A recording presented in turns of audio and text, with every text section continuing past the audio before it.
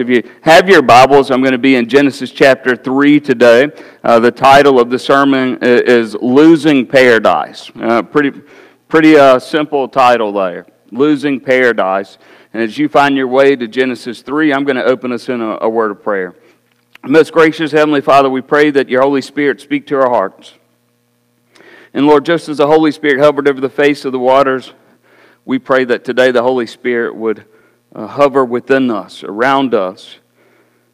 Help us to acknowledge that, Lord, the Holy Spirit is not simply in this building, but in each and every home that's taking part in this service through live stream. And so, Lord, I pray that your Holy Spirit would speak to us, open our eyes, our minds, our hearts, and our ears to hear what you would have to say. Lord, help us to see the root of all struggles we face in this life is sin. And then, Lord, help us to know how to apply it to our lives so that daily we may truly walk with the Holy Spirit living and breathing and blessing and helping others through us. In Christ's name we pray. Amen. So it's very rare that you can trace back to a very certain finite point in time, such as the fall of man, the sin in Genesis chapter 3. We can trace all struggles and all hardships and all hurts and all pains and diseases. We can trace them all back to one finite point in time, Genesis chapter 3. And so I want to take a look at that. So many people ask questions like, why are we dealing with this? And it doesn't even have to be a disease. Why are we going through the struggles that we're facing? And the reason, many people don't like it, but the answer really is because of Genesis 3.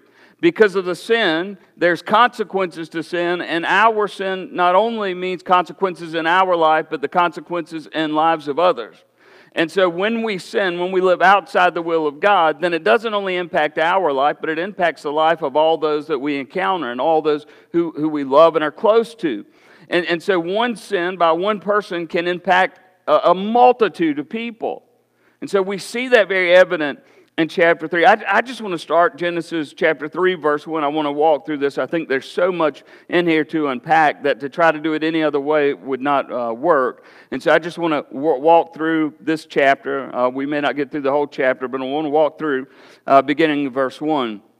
And verse 1 in chapter 3 says this: Now the serpent was more cunning of all the wild animals that the Lord God had made. And he said to the woman, Did God really say you can't eat from any tree in the garden?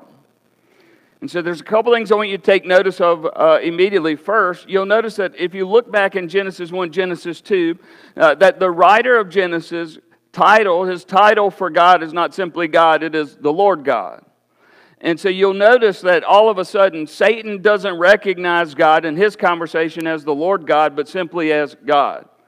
And this is important. You might just read right through that, but here's the implication. Satan does not care if you believe in God.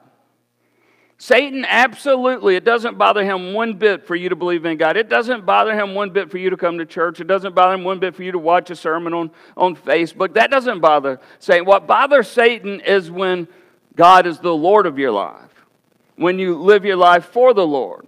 And this we see, so when he addresses Eve already, he's saying, not the Lord God, not the king and the ruler of the universe who is God, but just God. Did God really say? This is one of Satan's oldest lies. Here's what Satan is essentially saying to Eve. Eve, God's holding out on you. God's holding good things back from you. Eve, did God really say you couldn't eat from all the trees in the garden? And the woman said to the serpent, we may eat the fruit from the trees in the garden, but about the fruit of the tree in the middle of the garden, God said you must not eat it or touch it or you will die. And here Satan is acknowledging God. Notice this, acknowledging God. Eve, there's no question whether he's God, but did God really say to you this? And so what he's beginning to question in her life is God the Lord of your life? Isn't God just the creator of everything? And as the creator of everything, he knows that if you eat of this tree, then you're going to become like him. He says in verse 4, no, you will not die. The serpent said to the woman, in fact, God knows that when you eat it, your eyes will be open and you'll be like God, knowing good and evil. So I want you to notice just the temptation of Satan and how he approaches Eve. Here's a couple things I would say. One I've already mentioned, and that's this. It's okay to believe in God. Satan will never try to convince you that God doesn't exist. What Satan will try to convince you is that God, really the best way to live is not for him to be the Lord God in your life. Why? Because God's kind of holding out on you, Eve. How many of you remember early times in your Christian walk where you kind of had times where you felt like this, where you heard a sermon or you heard a lesson, and it was kind of like, man, God, you just don't want us to have any fun, or God, you don't want us to be able to do these things. God, you just want us to live by all these rules, and of course that's wrong. All right, God frees us from all that stuff so that we can live an abundant life. But this is what Satan will begin to do in our hearts and our minds. He'll begin to ask you this question, did God really say that? Because it's really not true that you'll die. It's more that your eyes will be open and now you'll be like God, knowing good and evil. And so the oldest lie Satan tells is God's holding out on you. I want you to know that I have lived many ways throughout my life. Before I was a pastor, I lived however I wanted to live.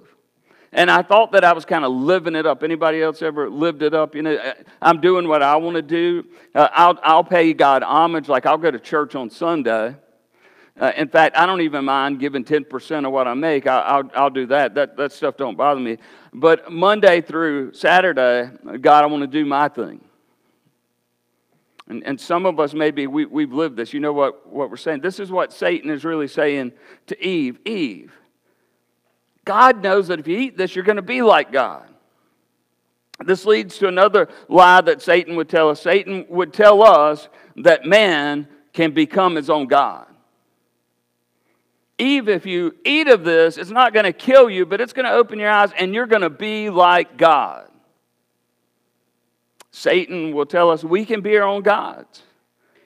It's okay to believe in God, and it's okay to believe in the Bible, and it's okay to believe that we ought to live by some moral code, but ultimately, you ought to do what feels good to you. This is what Satan will tell us. You're not hurting anybody else.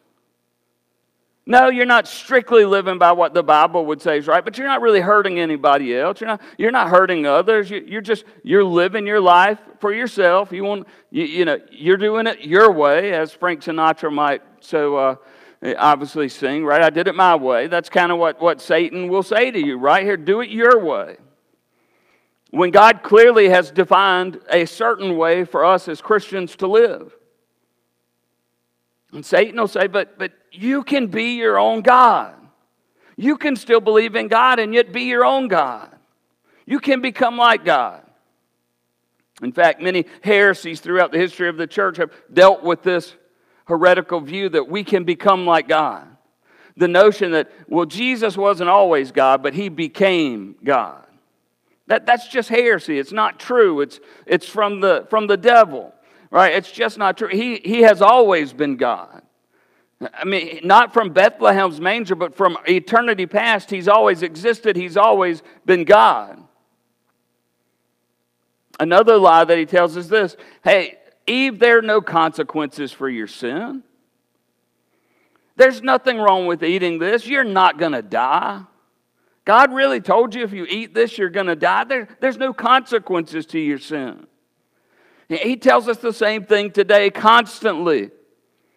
That we can do what we want and live how we please, and there's just no consequences to our sin. And until you've been down the road a few times and begin to realize that sin will take you down the road a lot further than you really want to go.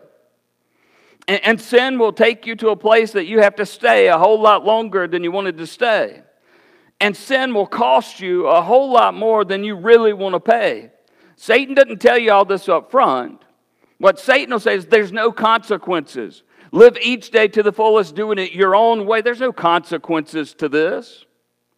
Now, this is the lie that Satan is feeding Eve. Am I submitting to you that Eve wants to be her own God, that Eve wants to live however she wants, no matter the consequence? I'm not saying that Eve has bought the whole argument. I'm just telling you this is how Satan approaches Eve and Adam, who's there with her, right? He say, here we are. There are no consequences to your sin. You're really not going to die. And you can be like God, knowing both good and evil. So now Eve looks at the fruit. How many of you know that it becomes dangerous when you go from thinking about something to looking at something? It changes a little bit. Like, I had a thought, but now when I begin to entertain that thought, when I begin to look for something, when I begin to look toward it, things change a little bit. Here Eve is, she's been thinking about this. Satan's been tempting her, and now here's the proposition. She looks at the fruit. And when she looks at the fruit, it's something she would like. It looks good to her. It's enticing. Right? Satan doesn't usually come to us and throw things that aren't attractive to us.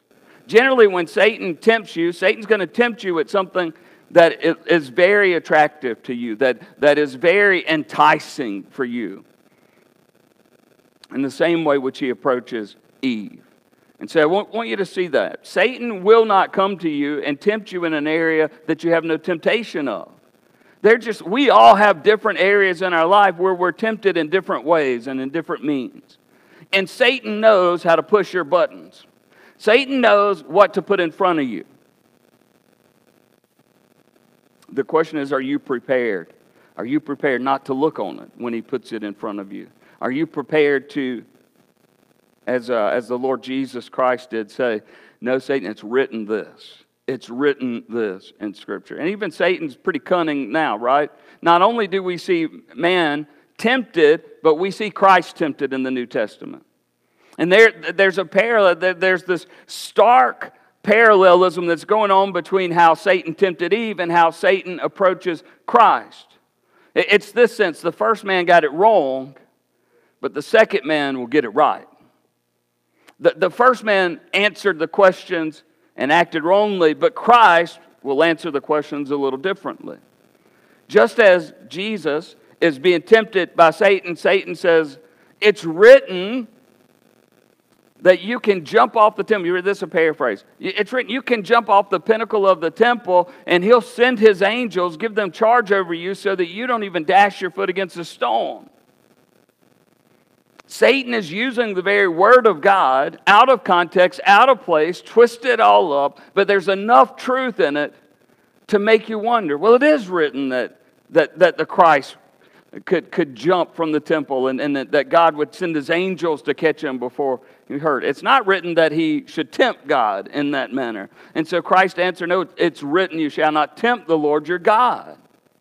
And so are we prepared and are we ready for when temptation comes our way? But friends, you are looking into the very point, this finite point where sin enters the world.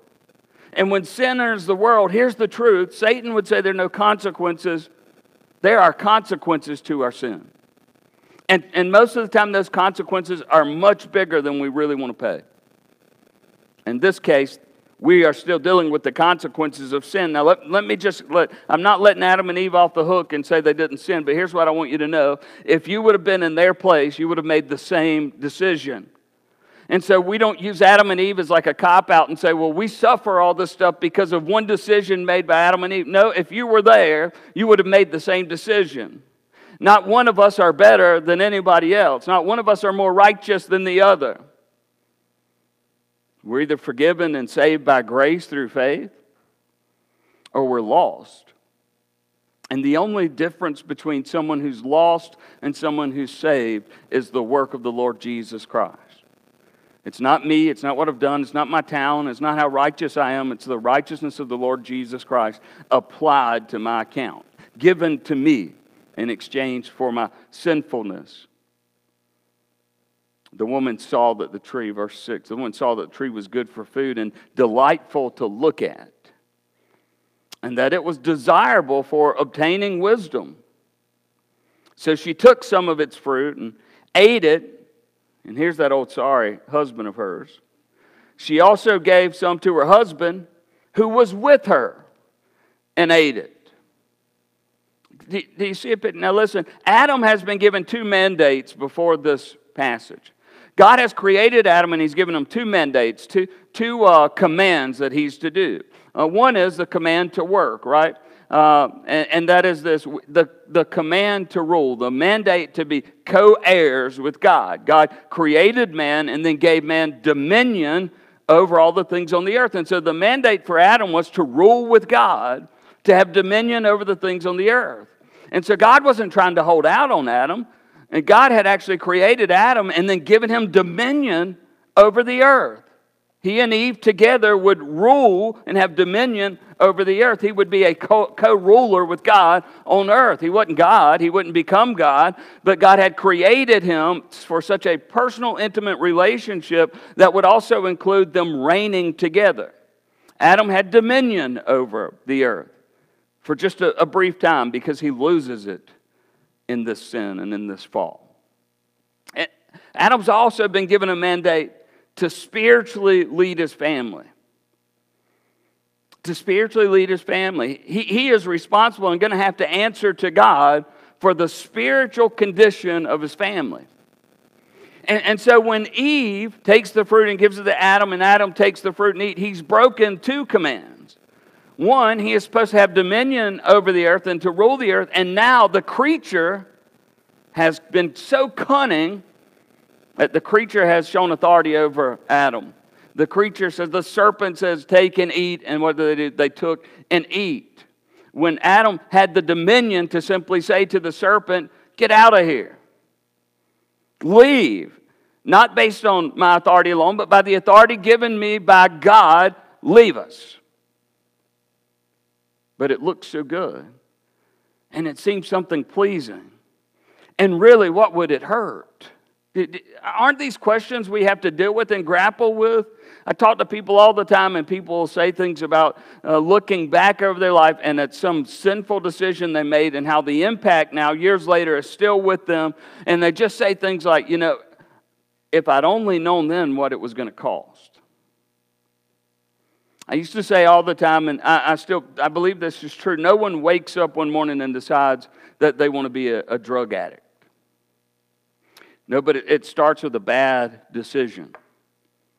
And before too long, it's cost them a whole lot more than they want to pay. And it's taken them a whole lot further than they wanted to go. And now they are completely addicted to drugs. They're alcoholics who thought it's not going to hurt anybody for me to take a drink. And now years later they would say, if I only knew what it was going to cost me then, if I only knew what the impact would be then. Can you imagine if Adam was able to see what the impact of his sin was going to be? This sin is going to impact all of creation, every aspect of creation. Adam failed at his mandate to lead his family spiritually. And Adam failed to have dominion over the creatures of the earth. And friends, when we fail, when we fall, when we sin, there are consequences to our sin. And it is this sin that is the core, the root, the one point in history that now has led to every hurt you've ever felt. Every loss you've ever experienced are all the consequences of sin. All the consequences of not following God's mandates in our life, not doing what God's called us to do. It says, let's look at, all right, so she took it, she gave it to her husband, he was with her, he ate it. Then the eyes of both of them were open, and they knew they were naked, so they sewed fig leaves together and made coverings for themselves. Verse 8 begins to show us the consequences of his sin. I want you to follow me here. Listen. Then the man and his wife heard the sound of the Lord God. Now he's Lord God. Right? Satan was talking, he's just God. He's just God. It's okay to recognize he's God. There's no reason to even deny it. It's all right. Even Christians, right? Satan's okay with you believing in God. He's not okay with him being the Lord God of your life. The man and his wife heard the sound of the Lord God walking in the garden at the time of the evening breeze. And they hid from the Lord God among the trees of the garden. So the Lord God called out to the man and said to him, "Where are you?" And he said, "I heard you in the garden, and I was afraid because I was naked, so I hid." Then he asked, "Who told you you were naked?" Of course, you'll find that all through Scripture there is a correlation between nakedness and sin. All right. In fact, I read a guy's dissertation who did his dissertation on looking at the clothing from different empires all the way up to the present and the condition or wickedness of the empires which they represented. And what he concluded, now he's just a man, but he did a lot of study. What he concluded is that you can always tell the moral compass of a people by the way they dress, by what becomes acceptable. Now listen, there are people who have never, lost people groups, never had human contact. Nobody's ever told them they're naked, in a sense. You with me? It's not their morality, but it's this: the more I show of myself, what does it say about our culture? Having a 16-year-old daughter, I can't stand going to the beach in the summer. I'm not saying we're in moral trouble, but it's just you look at our culture and our society and what we used to really covet, right? And we could see that even in the way we dressed. And now we seem to be more and more open to anything. And we can even see that in the way that we dress. Adam and Eve realized for the first time, we don't have any clothes on. Why? Because it represented their awareness of good and evil. I love this question God asked. Well, who told you? All right.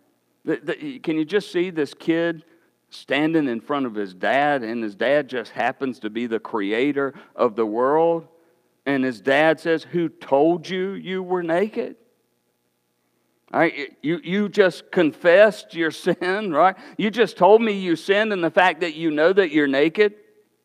It's like, if your dad came home and you'd taken his car out and you wrecked the car and you put it back and you try to put it in place, and your dad walks in and you say to your dad, "I didn't wreck your car." And the dad says, "Well, who wrecked it? How did you know it was even wrecked? Who told you the car was wrecked?" Adam's trying to fix his spiritual condition. I want you to see what they're doing. I'm going to fix my spiritual condition, the nakedness that I now recognize, by sewing fig leaves together and making clothes. Now I won't be naked. So I'm going to cover my sins. I'm going to try to cover up my sins with fig leaves. This is what I'm going to do. This seemed like a good plan, I guess, to Adam and Eve at the time. God had a completely different plan. And that was just a listen. I want you to notice, I was talking to Sonia about this yesterday. Isn't it amazing that Adam has just maybe had the biggest mess up in the history of mankind, right? Now, again, if it would have been us, we would have done the same thing Adam and Eve did. And his first instinct isn't to look for God. He doesn't mess up. He doesn't recognize his sin. Eve doesn't mess up and recognize her sin. And immediately they say, "We've got to take this to God. We need to go and talk to God about this. We realize now we're naked. We have really messed up. We have been deceived by the serpent. Satan has really done a number on us, and we fell for it." But he doesn't go looking for God. Here's the most comforting thing. Listen, God comes looking for him. Like, God comes looking for him. Adam has just sinned and messed up. He's failed at both mandates God gave him, right? Adam, you only had 2 jobs to do. You just failed at both of them. And God doesn't come down and begin to condemn. He first comes down and listens. "Adam, where are you? Adam, how did you know you were naked?" And it's as though God, listen, we can't fix and cover up our own sin. That requires God.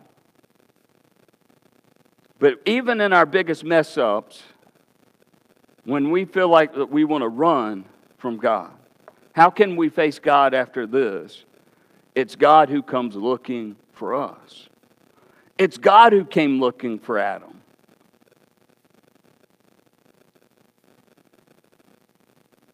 Just think about that a second. When I mess up, and I do, right? And we all mess up. We all fall short of the glory of God. We all do. I don't have to cower from my God. I don't have to hide myself from Him. God doesn't want me hiding myself from Him. God wants me coming before Him. He seeks me out. Do you remember when you got saved? Do you remember when you first recognized in your own life that you were in big trouble? Do you remember the awareness that I'm in trouble? If something doesn't change in my life, I'm going to die and go to hell, right? And you didn't realize that on your own. It's God who revealed that to you. The Holy Spirit of God convicted your heart and brought you to the realization, apart from God, apart from going to God through Jesus, I am lost. I am undone. I'm on my way to eternity separated from Him. It was God who revealed that to you. It was as though God came down and said, hey, Bruce, who told you were naked? Because for the first time I recognized my nakedness, my sinfulness, my unrighteousness, my separation from God.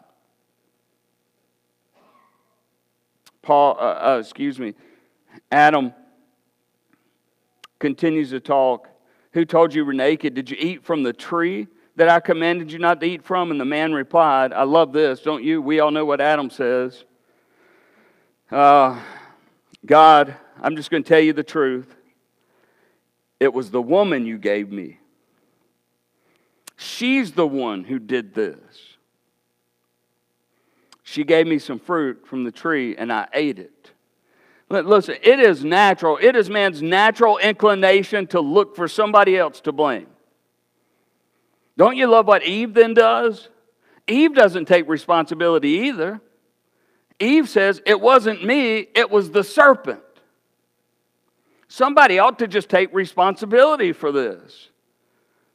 Both are equally guilty. Both have disobeyed God. Both have sinned.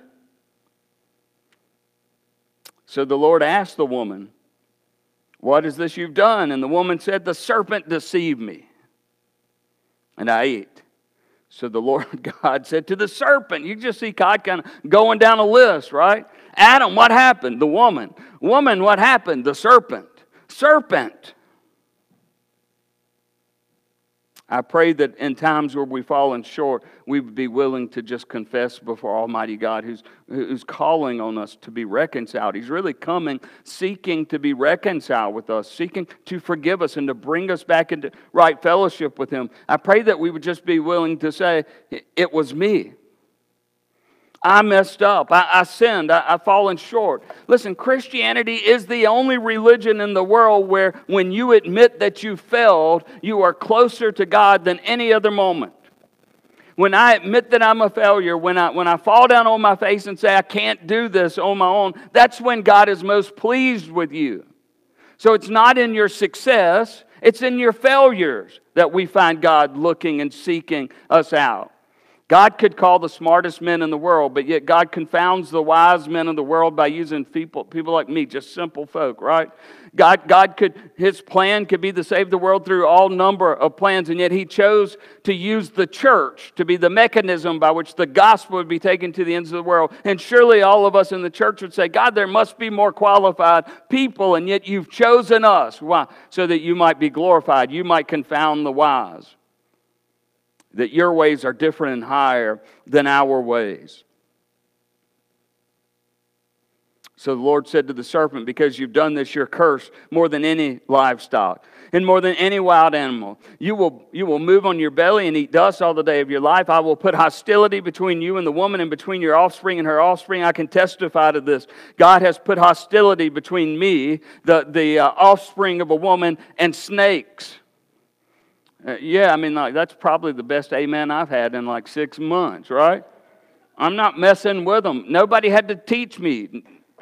I was born with an innate ability to know I don't like them. I'm not sure that's exactly what God was talking about here, but it seems to apply. Right, and then he's talking about Christ here and this picture of this offspring of the woman, the God-man, the Lord Jesus Christ who will come, and says he will strike your head and you will strike his heel. And he said to the woman, now listen, here's the consequences of our sinfulness. He said to the woman, I will intensify your labor pains. You will bear children with painful effort. Your desire will be for your husband, yet he will rule over you. Here's the beginning of marriage problems. Now, literally, I mean, no joking around. This is when marriage problems begin.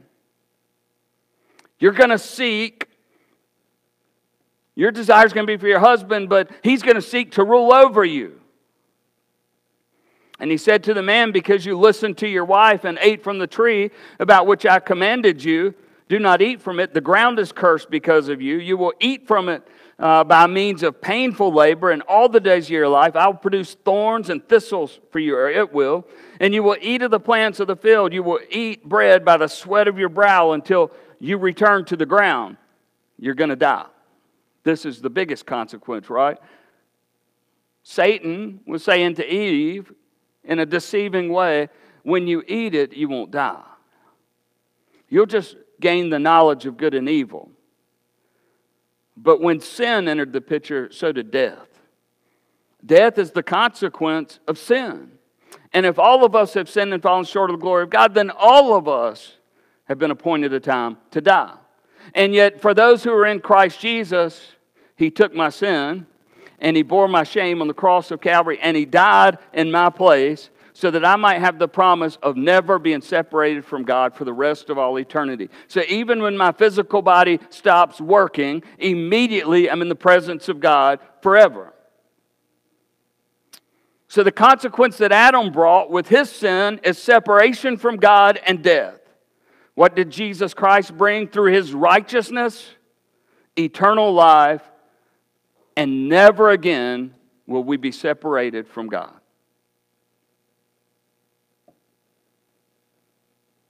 You'll return to the ground since you were taken from it.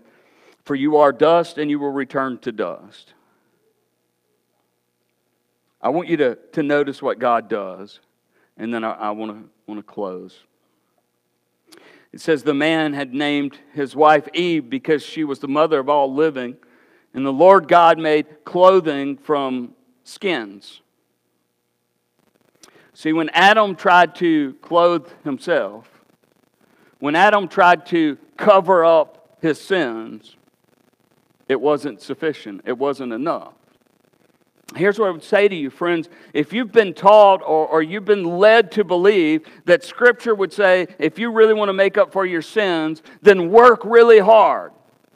You can work from now till the Lord Jesus Christ comes back, and you will never do enough to cover up your sins. Adam tried covering up his own sins. When God sees the need, God takes the skin of an animal and He makes clothing for them. Now, I want you to see the picture of the Lord Jesus Christ in what God does. The very first sacrifice made for sin was made by God. It was God who sacrificed an animal so that Adam and Eve could be covered from their sinfulness. Since the Garden of Eden, it's always required the blood of the innocent to pay for the sin of man. The ultimate picture of this is the Lord Jesus Christ. It's the second time that God will sacrifice for the sin of man.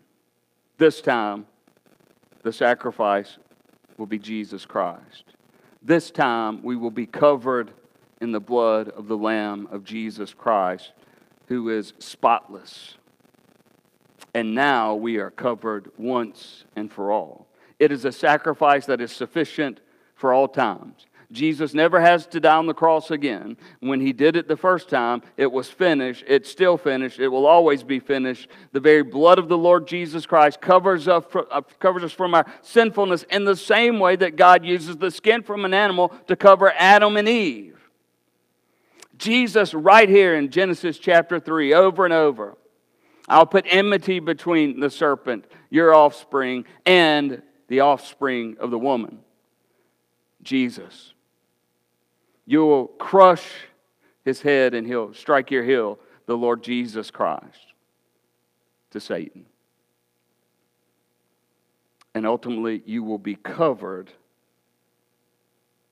in the blood of the innocent, the one who did not sin. You know, this animal, whatever skins were used, and Scripture doesn't seem to imply or say, whatever it was, that animal had not done anything. That animal was innocent. But it required an innocent animal to be sacrificed so that the guilty could have their sins covered. And the same is true with the Lord Jesus Christ. It required the one who was innocent, the one who was perfect, the one who was good, the one who was holy, that he would lay his life down so that my life might be covered in his righteousness and that I might be able to take my sinfulness and have it paid for in his atoning work of the cross. What a beautiful picture we have. So where does all of our pain and trouble come from? There's an origin, there's a root. We can trace it all the way back. Why is it that me and my wife, we struggle?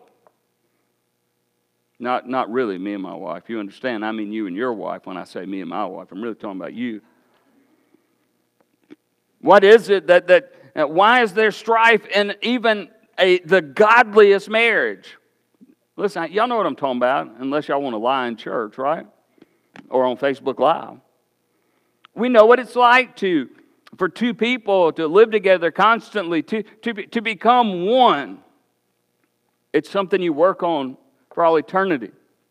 It's something you work on from now until you meet the Lord face to face. And it can be the most beautiful and rewarding relationship this side of eternity and apart from our relationship with God through Christ. But it's also one of the most difficult relationships. Why? Because man and woman sinned, failed to do their duty, and God said there's consequences to your sin. Y'all got things all mixed up here. Adam, you're the one who has to answer for me for the spiritual deeds of your family. Eve, you're supposed to be his helpmate. Listen, you're equal with Adam. You're just as good as Adam. You are loved just as much as Adam. But I've called you to something different than I called Adam. Not better, just different. I don't know about you, but I'm certainly glad that God created me and my wife different. I wouldn't want to be married to me. And so there's something different about these relationships. One's not greater than the other. But one day we stand before God, we answer for the role God's put in His Word for us to play. Adam blew it. Should have protected his wife. Should have intervened when the serpent tempted. But he fell short. He stayed back. He kind of cowered a little.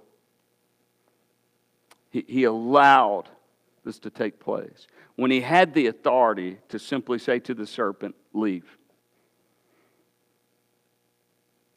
And now there's consequences in every relationship, whether it be husband and wife, whether it be father and daughter, mother, son, sister, brother, work, your co-workers. There is strife in all relationships. Why? Because we can trace it all the way back to Genesis 3 when God had given them a mandate for how their relationships should work, and they failed in that call.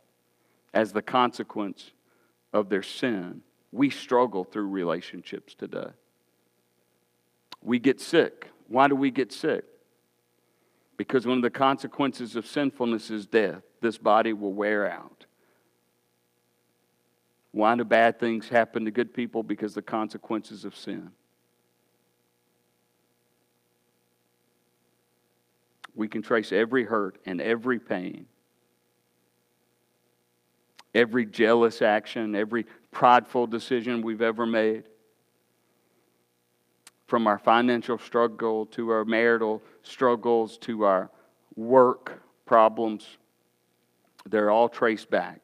They all have a beginning point, this finite moment in time where sin entered the picture. And when sin entered the picture, it completely warped everything God had created. Can we still see the image of God in us? Yes, but it's all messed up, man. It's not like it was before sinfulness entered. Can we still see the hand of God in creation all around us? Yes, but even creation is all messed up because of sin. This world was made to work and function smoothly. And because of Adam's sin and the work that he had been called to, now the ground would grow thorns and thistles. It would be by hard work that the ground would have to be cultivated. But if we see nothing more, I want you to see and leave with this encouragement. When we mess up, and we will, we don't have to run from our God. We don't have to hide from our God. We don't have to try to cover up our own sins. We don't have to try to earn back God's love for us, because His love doesn't dwindle. And even though there's times when we may want to hide our face from God, God is seeking us. He's just calling us. When we mess up and when we deserve to be loved the least, it's when God loves us the very most. We don't walk around trying to mess up. But when we do, God is there to reconcile us. God is there to be the source of our forgiveness and the source of our reconciliation. Recognize this, that when you struggle in relationships, when you struggle in this world, when you struggle physically in this body, that you need to go directly before Almighty God for answers. It's the result of sin. Not your sin. Not my sin. Humanity's sin. And then I want you to see very clearly the price that was paid for the consequences of sin. It was Jesus Christ. Jesus Christ had to come and die for my sin, your sin, and sin of the world, because the consequence of our sin was death. And so through Adam came death.